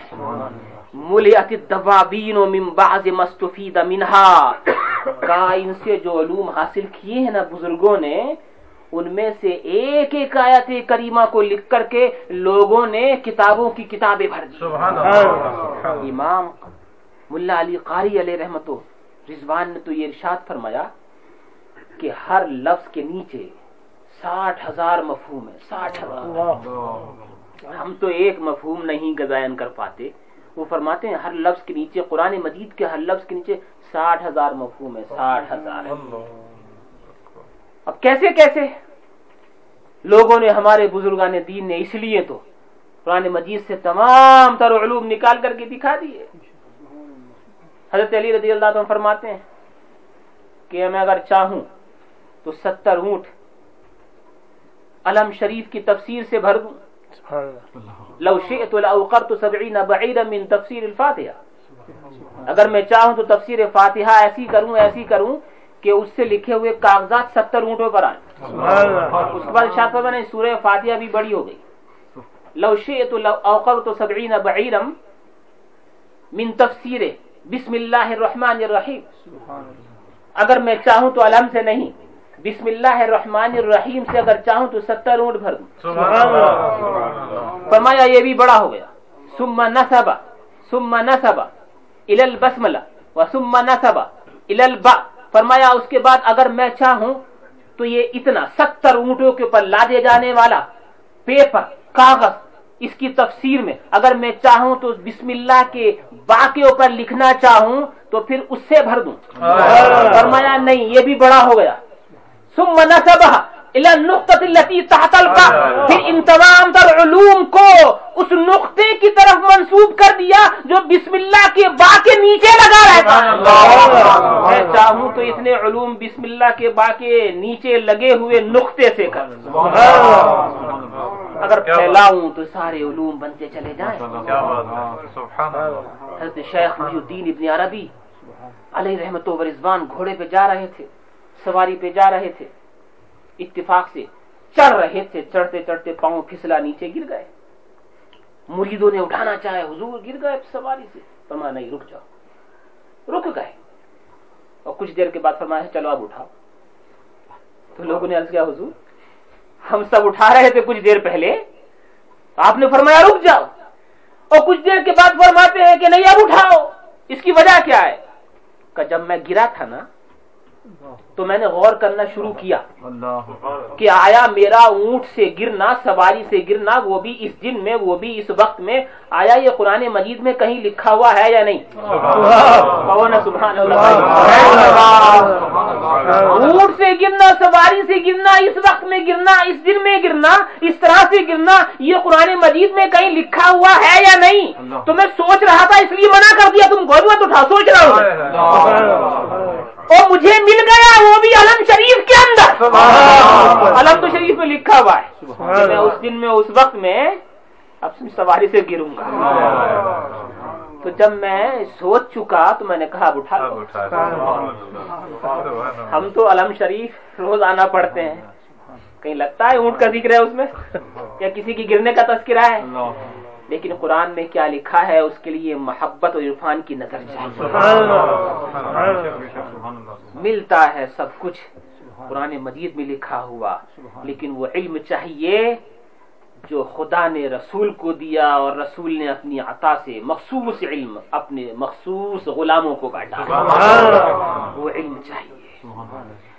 اور حضرت امام قاضی اعظم اس کے بعد ارشاد فرماتے ہیں, یہ تو میں نے صرف ایک وجہ تمہارے سامنے بیان کی ہے کہ اس کے معانی کا جو ایجاز ہے نا یہ ہے معجزہ کا, یہ ایک ہے.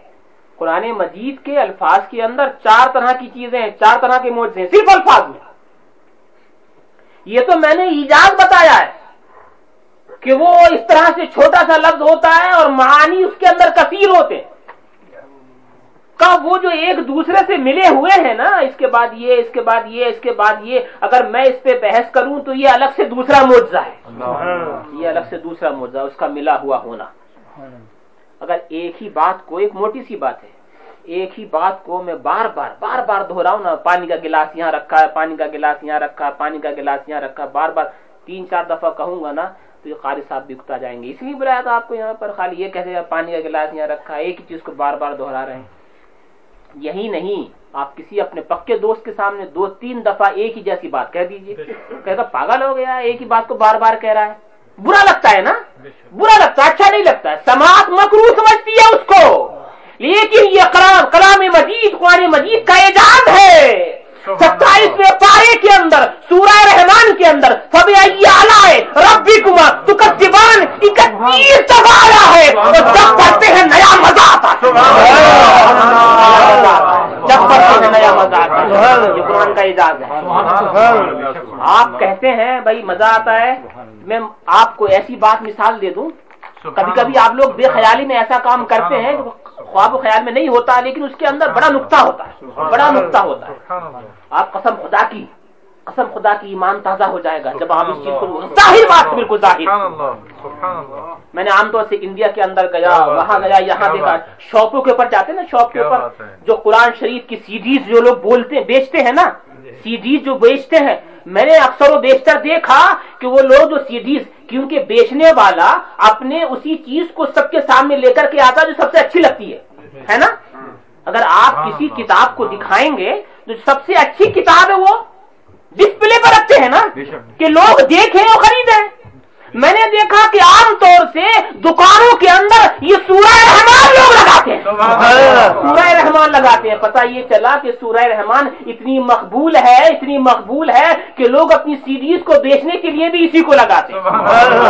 حالانکہ اس میں ایک لفظ فَبِأَيِّ آلَاءِ رَبِّكُمَا تُكَذِّبَانِ 1 دفعہ نہیں, 2 دفعہ نہیں, 31 ٹائمز آیا ہے. اس کو سن کر کے تو دل میں کراہیت پیدا ہو جانی چاہیے تھی. نہیں, لوگوں کا بار لگانا یہ بتاتا ہے لوگوں تمہارا کلام اور ہے, خدا کا کلام اور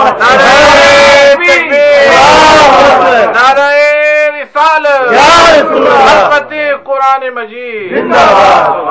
تم ایک بات کو بار کہتے ہو, تمہارا دوست دھتکار دیتا ہے, مت بول پاگل ہو گیا ہے کیا. یہی قرآن بار کہتا ہے, جب کہتا ہے تمہیں اچھا لگتا ہے.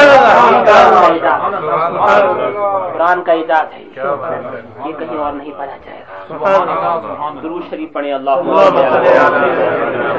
حبیبنا و مولانا محمد کما تحب و ترضى بأن تصلی علیہ. ایک چیز اور میں آپ کے سامنے بیان کر دوں. یہ طرح کے, جیسے میں نے پچھلے اس میں ذکر کیا تھا نا, تھک گئے تھے سارے لوگ, لیکن قرآن عظیم کی ایک آیت کی طرح بھی لے کر کے نہ آئے. کبھی شاعر کہتے تھے, کبھی مجنون کہتے تھے, کبھی کاہن کہتے تھے, کبھی کچھ کہتے تھے. تو ایک دفعہ ان کی میٹنگ ہوئی سب کی. امام قاضی اعظم فرماتے ہیں ایک دوسری خبر, حین جمع قریشا عند حضور الموسم, جب حج کا زمانہ قریب آیا تو یہ سارے لوگ اکٹھے ہو گئے, بڑے اور اس میں جتنے بھی اس وقت کے شعراء تھے، بڑے بڑے اونچے لوگ تھے جتنے بھی، ولید ابن مغیرہ جو شاعروں کا شاعر تھا، بڑا خبیث الذہن یہ بھی تھا، اور اپنے آپ کو سمجھتا تھا کہ مجھ سے زیادہ شاعر کوئی نہیں ہے، قابل کوئی نہیں ہے۔ اس نے سب کو اکٹھا کیا اور بولا ان وفد العرب تردوا فاجمعوا فیہ رایا لا یکذب بعضکم بعضا، کہ دیکھو یہ حج کا موسم قریب آ رہا ہے، اب دور دراز سے سارے لوگ، یہ مسلمان لوگ آئیں گے حج کرنے کے لیے، تو ان کے بارے میں سب لوگ مل کر کے ایک رائے قائم کر لو کیا کہنا ہے۔ ایسا نہ ہو کہ میں کہوں بھائی وہ پاگل ہے اور تم کہو کہ نہیں ساحر ہیں، جادوگر ہیں، کوئی کہے کہ نہیں کاہن ہے، تو اس میں تو اپنی بات ہی ہلکی پڑے گی کہ بھئی تم لوگ تو خود ہی متفق نہیں ہو، کوئی کہتا ہے شاعر ہے، کوئی کہتا ہے کاہن ہے، کوئی کہتا ہے جادوگر ہے۔ تو ایسا کرو سب مل کر کے ایک بات مقرر کر لو کیا کہنا ہے، تاکہ سارے لوگ وہی کہیں۔ لا یکذب بعضکم بعضا، ایسا نہ ہو کہ ایک دوسرے کے خلاف بولیں۔ فقالوا، تو بولے نقول کاہن، کہ ہم یہ کہیں گے کہ وہ کاہن ہے، کاہن جو کہ ستاروں کو دیکھ کر کے یا جنات شیاطین کے ذریعے آگے آنے والی خبروں کو پہلے سے پتہ لگا لیتا ہے شیطانی طور پر، کاہن کہیں گے۔ قالا واللہ ما ہوا بکاہن، تو وہ بولا کون؟ ولید ابن مغیرہ خبیث، قسم کھاتا اللہ ہی کی، شریک کرتے تھے دوسرے لوگوں کو بھی لیکن عام طور سے رواج، بولا قسم اللہ کی وہ کاہن تو ہے نہیں، ما ہوا بکاہن، کاہن نہیں ہے وہ۔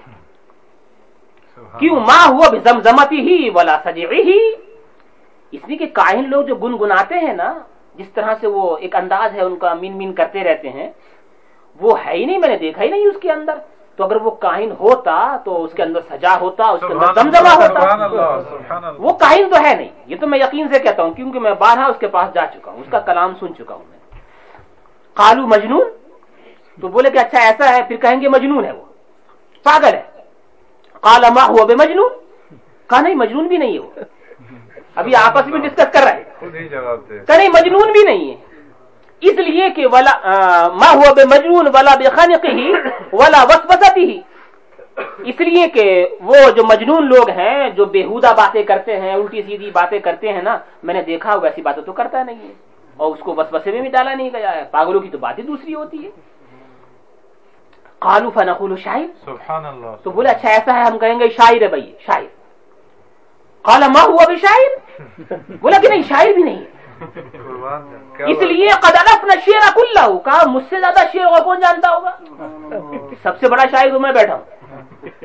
رجزہ وحزہ، اس کے رجز کو ہم جانے، اس کے حز کو ہم جانے، رزمیہ شعر ہم جانے، بزمیہ شعر ہم جانے، وقریدتہ ومبسوطہ ومقبوضہ، جو مختصر کر کے پڑھا جاتا ہے وہ ہم جانے، جو طویل کر کے پڑھا جاتا ہے وہ میں جانتا ہوں، اور ان میں سے کوئی بھی اس کے اندر نہیں ہے۔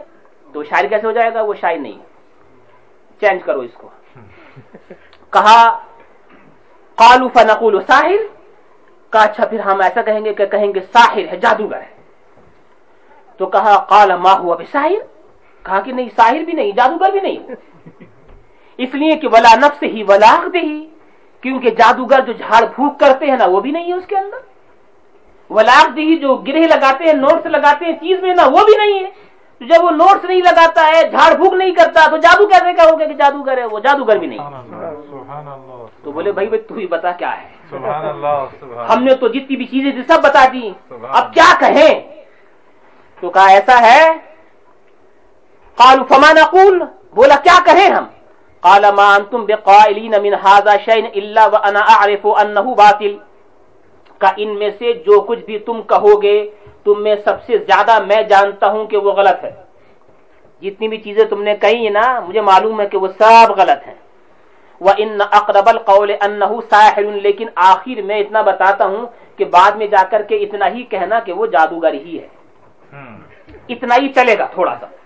اور لوگ پوچھیں جادوگر کیسے ہے تو ایسا مت کہنا کہ وہ جھاڑ پھونک کرتا ہے، گانٹھے لگاتا ہے، ایسا مت کہنا، بلکہ یوں کہنا کہ اس لیے کیونکہ جادوگروں کا کام یہ ہوتا ہے کہ وہ بھائی بھائی کے درمیان جدائیگی پیدا کرتے ہیں، بیوی شوہر کے درمیان جدائیگی پیدا کرتے ہیں، اور اس نے یہ کام کیا ہے چنانچہ یہ جادوگر ہے، ایسا کہنا۔ یہ سب سے قریب تر بات ہے یہ کہنا، کیونکہ اس نے بھائی بھائی کے درمیان اور بھائی بہن کے درمیان جدائی کی ڈالی. فتفرقوا وجلسوا على السبل يحذر الناس. تو یہی بات لے کر کے وہ جدا ہو گئے, الگ ہو گئے کہ ہاں بھائی اس بات پہ ہم اکٹھے ہو گئے کہ ساحر کہیں گے, اور لوگوں کو بہکانے کے لیے راستوں پہ بیٹھ گئے. یہ پورا واقعہ سن لیا نا آپ نے, پورا واقعہ سن لیا. اب اس کو ذہن میں رکھنا. اب میں آیت کریمہ کا قسم سے آپ کے سامنے ترجمہ تو نہیں کروں گا, اس لیے کہ ترجمہ کرنے میں تو بہت دیر لگے گی, لیکن صرف ذرا محبت سے اس کے بعد جو آیت کریمہ نازل ہوئی نا, قرآن مجید نے ان کی اس گفتگو کو جس انداز سے بیان کیا نا, بس خالی اس کی حلاوت, اس کی مٹھاس کو سنو. ترجمہ تو بعد میں, آپ ترجمہ ابھی سنیں گے سمجھیں گے بھی نہیں, لیکن میں صرف تم کو تمہاری سماعت کو دعوت دیتا ہوں کہ اس پورے واقعے کے اوپر قرآن مجید میں جو آیت اور سورت نازل ہوئی اور سورت کا جو حصہ نازل ہوا صرف اس کو سماعت کر لو. قرآن مجید یہ سورہ مدثر ہے. سورہ مدثر کی 29واں پارہ ہے, 29واں پارے کی یہ سورہ مدثر ہے. سورہ مدثر کی یہ آیت کریمہ آپ سماعت فرمائیں. اس پورے واقعے کو سامنے رکھتے ہوئے قرآن مجید ارشاد فرماتا ہے, ذرنی ومن خلقت وحیدا وجعلت له مالا ممدودا وبنین شہودا ومہدت له تمہیدا ثم یطمع ان ازید کلا انه کان لآیاتنا عنیدا سأرهقه سعودا انه فکر وقدر فقتل كيف قدر ثم قتل كيف قدر ثم نظر ثم عبس وبصر ثم أدبر واستكبر فقال إن هذا إلا سحر يوسع إن هذا إلا قول البشر سأسليه سقر وما أدراك ما سقر لا تبقي ولا تذر لواحة للبشر. آیت کریمہ کی مٹھاس کو دیکھو کس طرح سے اس نے اس کو بیان کیا ہے. اس کے اندر جو گہرائیاں ہیں, جو چیزیں ہیں, وہ باتیں تو الگ ہیں, لیکن صرف اس کی مٹھاس کو تو محسوس قسم خدا کی یہ انداز ہے نا عربی کا, یہ قرآن سے پہلے کبھی تھا ہی نہیں, اور اس کے بعد بھی کسی ماں نے کوئی بیٹا جنا ہی نہیں اس انداز کا کوئی کلام لے کر کے آ جاتا. حالانکہ قرآن اس نے ایک مثال پیش کر دی نا, ارے کسی نے ٹرین بنا دی تو بعد والوں کے لیے آسان ہو گیا, اب نئے نئے ایجادات ہو گئے. کسی نے پہلے پلین بنا کے دکھا دیا, شروع میں نکلا تھا جائے عجیب و غریب, لیکن آج عجیب و غریب طریقے کا ہے, لیکن پہلے ذہن دے دیا نا اللہ, اب اس کے بعد بڑھتے چلے گئے. ارے قرآن نے تو ذہن 1400 سال سے پہلے دے دیا, یہ مثال ہے لاؤ آج تک نہ لا سکے اور قیامت تک نہ لا سکیں گے. یہ قرآن مجید کے منزل من اللہ ہونے کی پکی دلیل ہے.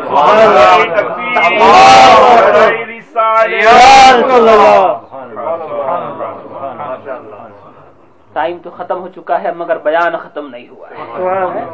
اگر آپ کہیں تو تھوڑا سا اور عرض کر دوں, اس کے بعد جی صرف ایک آدمی سننے کو تیار ہے. ماشاءاللہ درود شریف پڑھیں. اللہم صلی علی سیدنا و حبیبنا و مولانا محمد صلی اللہ علیہ وسلم. میں اپنے وقت سے زیادہ نہیں لوں گا, اس لیے کہ مجھے معلوم ہے کہ ہمیں وقت پہ اس کو ختم کرنا ہوتا ہے. صرف ایک مثال پیش کر کے میں آپ سے انشاءاللہ رخصت ہوا چاہتا ہوں. حضرت امام قاضیات فرماتے ہیں, میں جو 4 وجہ بتائی تھی نا, ان میں سے ایک اور سن لو کہ قرآن کا یہ بھی اعجاز ہے. یہ تم نے خالی اس کے الفاظ سنے اور بڑی محبت, بڑی چاشنی, بڑی مٹھاس لگی, اور کہا کہ اور ایک اعجاز قرآن تم نے سن لیا, اور ایک چیز یہ بھی ہے کہ قرآن کا ایک اعجاز یہ ہے کہ وہ کام جو ابھی ہوا نہیں ہے وہ پہلے ہی سے بتا دیتا ہے وہ ہونے والا ہے. اور قرآن جیسا بتاتا ہے نا ویسا ہی ہوتا ہے, ویسا ہی ہوتا ہے. کافروں کے لیے کہتا ہے کہ یہ ایسا کریں گے, 1000 دشمنی کے باوجود وہ کہتے, دیکھا نہیں کیسی دشمنی میں بیٹھے ہوئے باتیں ملا رہے ہیں. اگر وہ چاہتے تو یہ کہہ دیتے بھائی قرآن نے یہ کہا ہے کہ ہم کل اس گھر میں بیٹھنے والے ہیں, مثال دے رہا ہوں, اور ہم سب دشمن ہیں, اور قرآن پہلے کہہ چکا ہے کہ ہم کل اس گھر میں اکٹھے ہونے والے ہیں, تو آؤ قسم کھا لو کہ پوری دنیا میں ہر جگہ چلے جائیں گے, وہیں نہیں جائیں گے تاکہ قرآن جھوٹا ہو جائے. لیکن قسم خدا کی قرآن نے اگر کہہ دیا ہے نا کہ یہ وہاں بیٹھیں گے تو 1000 دشمنی کے باوجود وہاں بیٹھے ہی ہیں, انکار ہی نہیں کر پائے. لگتا ہے جیسے کہ کوئی زبردستی ان کو کروا رہا ہے کہ ہاں کیوں, اس لیے کہ قرآن نے جو فرما دیا ہے ایسا ہونے والا ہے تو ہو کر ہی رہتا ہے. یہ بے شمار آیات میں ایسا ہے کہ اس نے کہا کہ ایسا ہوگا اور پھر ویسا ہو گیا. یہ دیکھیے قرآن مجید نے ایک جگہ فرمایا تھا وَهُمْ مِنْ بَعْدِ غَلَبِهِمْ سَيَغْلِبُونَ فِي بِضْعِ سِنِينَ, اور وہ اس کے غلبے کے بعد ان قریب غالب ہوں گے چند سالوں میں. عربی کے اندر احد ایک, یہ اس کے بعد اثنین دو, ثلاثہ تین, اربعہ چار, خمسہ ستہ سبعہ ثمانیہ تسعہ عشرہ 10. اس طرح سے ایک لفظ آتا ہے بدع. یہ قرآن میں بدع سنین, یہ جو بدع ہے نا یہ 3 سے لے کر کے 9 تک اس کا استعمال ہوتا ہے. یعنی بدع بول کر کے 3 بھی مراد ہو سکتے ہیں, بدع بول کر کے 4 بھی, 5 بھی, 6 بھی, 7 بھی, 8 بھی, 9 بھی, 10 نہیں, اور 2 بھی نہیں ہو سکتے.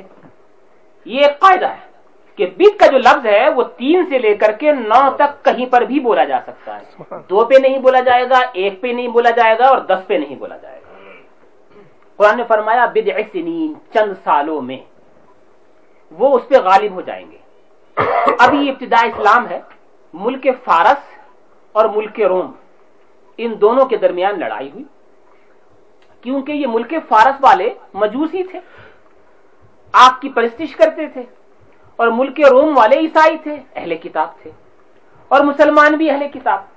تو ایک تھوڑی سی یہ محبت اس گونا بھی اس طرح سے ہو جاتی ہے کہ روم والے کتاب والے اور ہم بھی کتاب والے, تو مسلمانوں کو اچھا لگتا تھا کہ روم والے غالب ہو جائیں, جیت جائیں, کیونکہ وہ بھی اہل کتاب, ہم بھی اہل کتاب. اور جو مشرکین تھے نا عرب کے, وہ یہ چاہتے تھے کہ روم والے نہ جیتیں, فارس والے جیتیں, اس لیے کہ وہ عرب والے بت پرستی کرتے تھے اور وہ بھی آگ کی پرستش کرتے تھے, تو وہ ان جیسے, یہ ان جیسے ایک طرح سے. تو آپس میں ہوا یہی, کافر لوگ کہتے تھے کہ روم والے نہیں جیتیں گے, فارس والے جیتیں گے, اور مسلمان یہ چاہتے تھے کہ روم والے جیت جائیں تو ہم کو اچھا لگے گا. ہوا یہ کہ روم والے ہار گئے, فارس والے جیت گئے, تو کافر لوگوں نے بغلے بجانی شروع کر دی. دیکھا تم بھی اہل کتاب, وہ بھی اہل کتاب, اہل کتاب ہار گئے, اور جو بت پرستی کرنے والے تھے, مجوسی لوگ تھے, آگ کی پرستش کرنے والے, وہ بھی امی, ہم بھی امی, وہ جیت گئے. اس کا مطلب یہ ہوا تم اگر ہم سے لڑو گے نا تو ہم جیت جائیں گے, تم ہار جاؤ گے, کیونکہ تم بھی اہل کتاب ہو, وہ بھی اہل کتاب, وہ ہار گئے, تم بھی ہارو گے. مسلمانوں کو یہ بات بری لگی, اچھا نہیں لگا, اور ان کا دل بار بار یہ چاہتا تھا کہ کاش ایسا ہو جاتا کہ روم والے جیت جاتے. قرآن مجید نے اس کو بیان فرمایا سبحان اللہ, اور یہ کہا وَهُمْ مِنْ بَعْدِ غَلَبِهِمْ سَيَغْلِبُونَ, کہ ہاں یہ تو صحیح ہے کہ فارس والے جیتے ہیں اور روم والے ہار گئے ہیں, مگر یہ بھی سن لو کہ اب مغلوب ہو جانے کے بعد ان قریب وہ غالب ہوں گے. سبحان اللہ, فی بضع سنین, فرمایا چند سالوں میں, اور میں نے کہا نا یہ 3 سے 9 تک ہوتا ہے, چند سالوں میں ایسا ہوگا. تو جیسی ہی آیت کریمہ نازل ہوئی, حضرت صدیق اکبر رضی اللہ تعالیٰ عنہ دوڑتے ہوئے کافروں کے پاس گئے, اور وہی خبیث جو ولید ابن مغیرہ تھا نا, اخبث, اس کے پاس گئے اور کہا کہ ہمارے نبی نے اعلان کیا, دیکھو صدیق کی صداقت, اس لیے یہ مہینہ ان کا ہی چل رہا ہے نا. نبی صلی اللہ علیہ وسلم نے ارشاد فرمایا جو کوئی بھی میرے ہاتھ پہ مسلمان ہونے کے لیے آیا اس نے مجھ سے دلیل چاہی سوائے ابو بکر کی. وہ آتے کے ساتھ ہی مسلمان ہو گیا. اس نے کہا ضرور تھا, ہر نبی کے پاس دلیل ہوتی ہے, آپ کے پاس کون سی دلیل ہے؟ تو میں نے کہا تھا وہی خواب جو تو نے ملک شام میں دیکھا ہے. عرض کیا حضور اس کا علم تو سوائے مجھ کے, میرے اور بحیرہ راہب کے, ایک اور کسی آدمی کے کسی کو نہیں, آپ کو کیسے پتا چل گیا؟ آپ نے ارشاد فرمایا کہ جس نے تجھے خواب دکھایا اس نے مجھے پہلے ہی بتایا.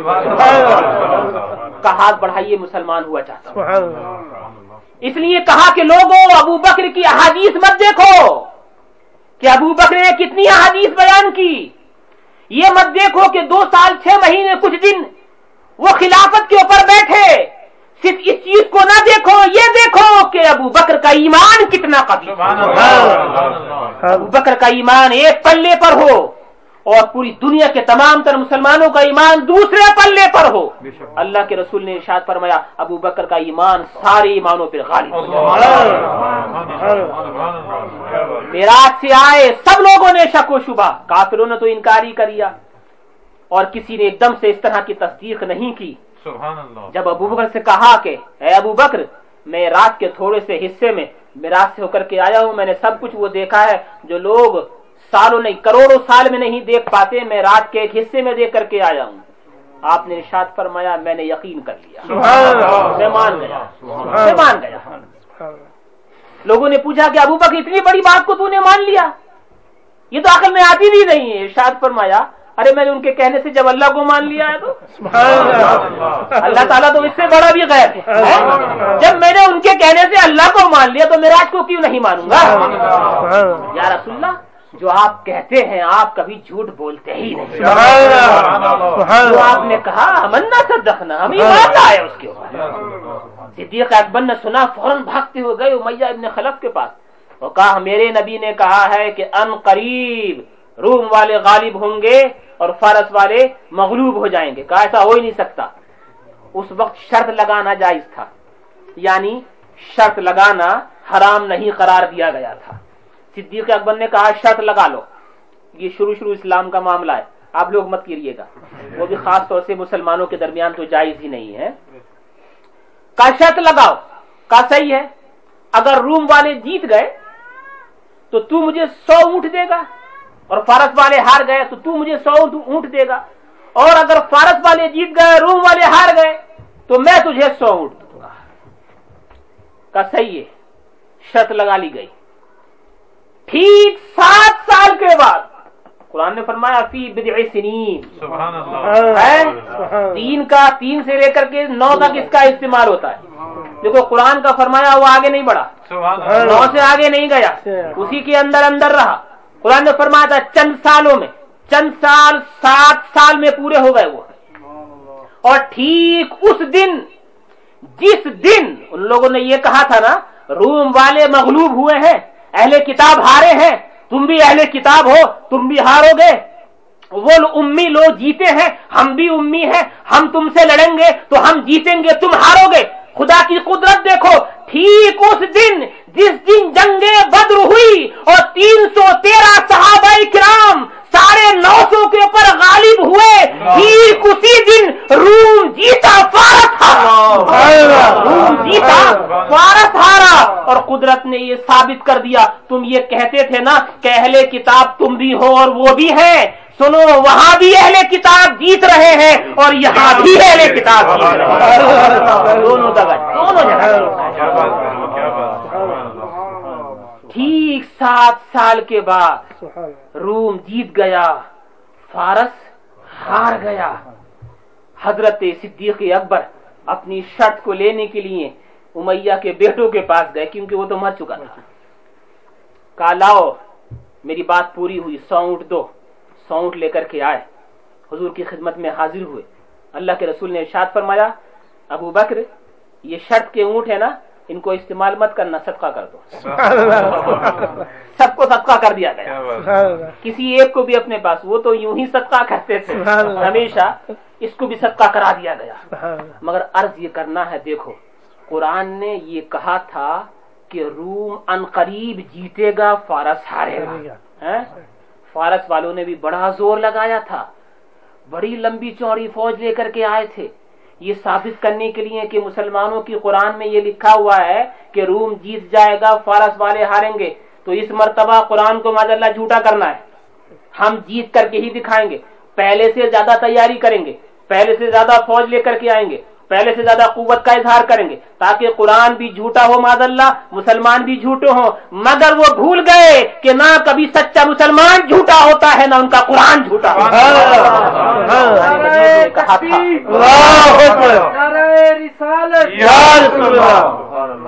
قرآن نے کہا تھا کہ روم جیتے گا، فارس ہارے گا. 7 سال کے بعد وہ ثابت ہو گیا، روم جیت گیا، فارس ہار گیا. اسی طرح سے قرآن نے بہت ساری پیشن گوئیاں کی ہیں. تو میرے بزرگوں، میرے دوستو، وہی قرآن تو تمہیں یہ پیشن گوئی پہلے سے ہی کر رہا ہے. نیک اعمال کرو گے تو جنت میں جاؤ، سبحان اللہ، برے اعمال کرو گے تو جہنم میں جاؤ۔ تو قرآن کی جب کوئی بات جھوٹی نہیں ہوتی ہے تو اس کو بھی سچ مانو نا۔ آپس میں ابھی تم نے سنا نا قرآن مجید کے اندر کہ قرآن مجید نے ارشاد فرمایا ادفع باللتی ہی احسن، جو تمہیں برائی کے ساتھ پیش آئے اس کے ساتھ تم اچھائی کے ساتھ پیش آؤ، تو یہ اچھائی کے ساتھ پیش آنا اس کو تمہارا دوست بنا دے گا۔ اگر اس آیت کریمہ کے اوپر کوئی عمل کر لے تو میں سمجھتا ہوں ہزاروں گھروں سے لڑائیاں دور ہو جائیں گی، کیونکہ کبھی کبھی چھوٹے بھائی کی بات بری لگ جاتی ہے کہ میں بڑا ہوں یہ چھوٹا ہے، چھوٹے ہو کر کے مجھے ایسا کر دیا۔ یہ صحیح ہے، چھوٹے کو نہیں کہنا چاہیے تھا، لیکن چھوٹے کے لیے یہ بھی حکم ہے اور بڑے کے لیے بھی یہ حکم ہے۔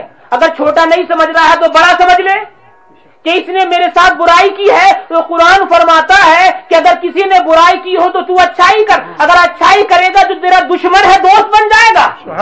یہ صرف بھائیوں کی بات نہیں ہے، دوستوں کے اندر، کمیونٹی کے اندر، گھر کے اندر، میاں بیوی کے اندر، بہن بھائی کے اندر، بیٹی ماں کے اندر، باپ بیٹے کے اندر، یار دوست کے اندر، ایک کمیونٹی دوسری کمیونٹی کے اندر، ایک خاندان دوسرے خاندان کے اندر، ایک گروپ والے دوسرے گروپ والوں کے اندر اگر یہی ماحول پیدا کریں تو آپس کی منافرتیں دور ہو سکتی ہیں۔ تو جب قرآن کی ہر بات کو تم مانتے ہو تو اسے بھی مانو، جب قرآن کی ہر بات کو مانتے ہو اور ماننا ہی چاہیے تو یہ بھی مانو کہ قرآن مجید نے تمہارے اوپر 5 وقت کی نماز کو فرض کیا ہے اور یہ کہا ہے کہ نماز پڑھا کرو، یہ تمہارے اوپر لازم و ضروری ہے، نفل پڑھو چاہے نہ پڑھو مگر یہ تو فرض ہے۔ قرآن نے یہ نہیں کہا ہے تم تجارت چھوڑ دو، قرآن نے یہ نہیں کہا ہے تم شوق کرنا چھوڑ دو، قرآن نے یہ نہیں فرمایا ہے کہ تم کاروبار چھوڑ دو، قرآن نے یہ نہیں فرمایا ہے کہ آپس میں تم مجلسیں ختم کر دو، قرآن نے یہ نہیں فرمایا ہے کہ آپس میں بول چال ختم کر دو، نہیں، کبھی کبھی ہنسی مذاق بھی کر لیا کرو، تم شاپ پہ بھی جایا کرو، کام کاج کیا کرو، گھر کے اندر بھی رہا کرو، گھر سے باہر بھی رہا کرو، تم کمیونٹی کے اندر ایک حصہ بن کے رہو، مگر یہ بھی یاد رکھو کہ قرآن نے تمہارے اوپر 5 وقت کی نماز کو فرض کیا ہے۔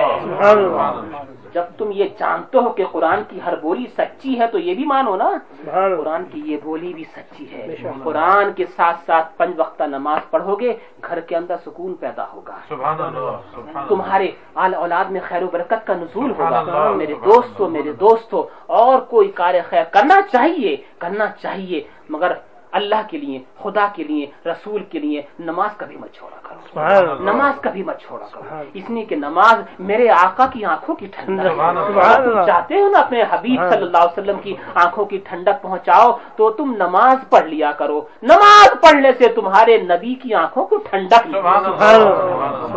کاش اس آخری پیغام کے اوپر آپ صحیح طرح سے عمل پیرا ہو جائیں تو میں سمجھتا ہوں کہ درس شفا شریف کا اصلی مقصد پورا ہوگا۔ اللہ رب تبارک و تعالیٰ اگر میری اسی خدمت کو قبول فرما لے تو میرے لیے بھی یہ ذریعہ نجات ہے۔ اگر میرے کہنے سے صرف کسی ایک نے بھی 5 وقتہ نماز پابندی سے پڑھنا شروع کر دی تو میں سمجھتا ہوں میرا درس شفا شریف ہر دفعہ اور ہر موقع پر اللہ کی بارگاہ میں قبول ہو جائے گا۔ میں بھی دعا کرتا ہوں اور آپ بھی دعا کریں اللہ تعالیٰ مجھ کو بھی آپ کو بھی ہر برائی سے نجات عطا فرمائے، دل کو کار بنائے اور دلوں کی سیاہی کو دور فرمائے۔ اگر تھوڑی سی تاخیر ہو گئی ہو تو میں اس کے لیے معذرت خواہ ہوں اور اللہ تعالیٰ مجھے اور آپ کو سب کو شفا شریف کی برکت عطا فرمائے۔ میں نے عرض کیا تھا شروع میں، شفا شریف وہ ہے جو حضور صلی اللہ علیہ وسلم کی بارگاہ میں قبول شدہ ہے۔ انشاءاللہ آخر میں امام قاضی اعظم کی بارگاہ میں بطور خاص اصالہ ثواب کیا جائے گا کیونکہ اسی مہینے کے اندر اس عظیم ہستی کا عرس شریف بھی ہے۔ سبحان اللہ۔ اب حلقہ ذکر ہوگا، اس کے بعد فاتحہ خوانی اور انشاءاللہ اس کے بعد پھر دعا ہوگا۔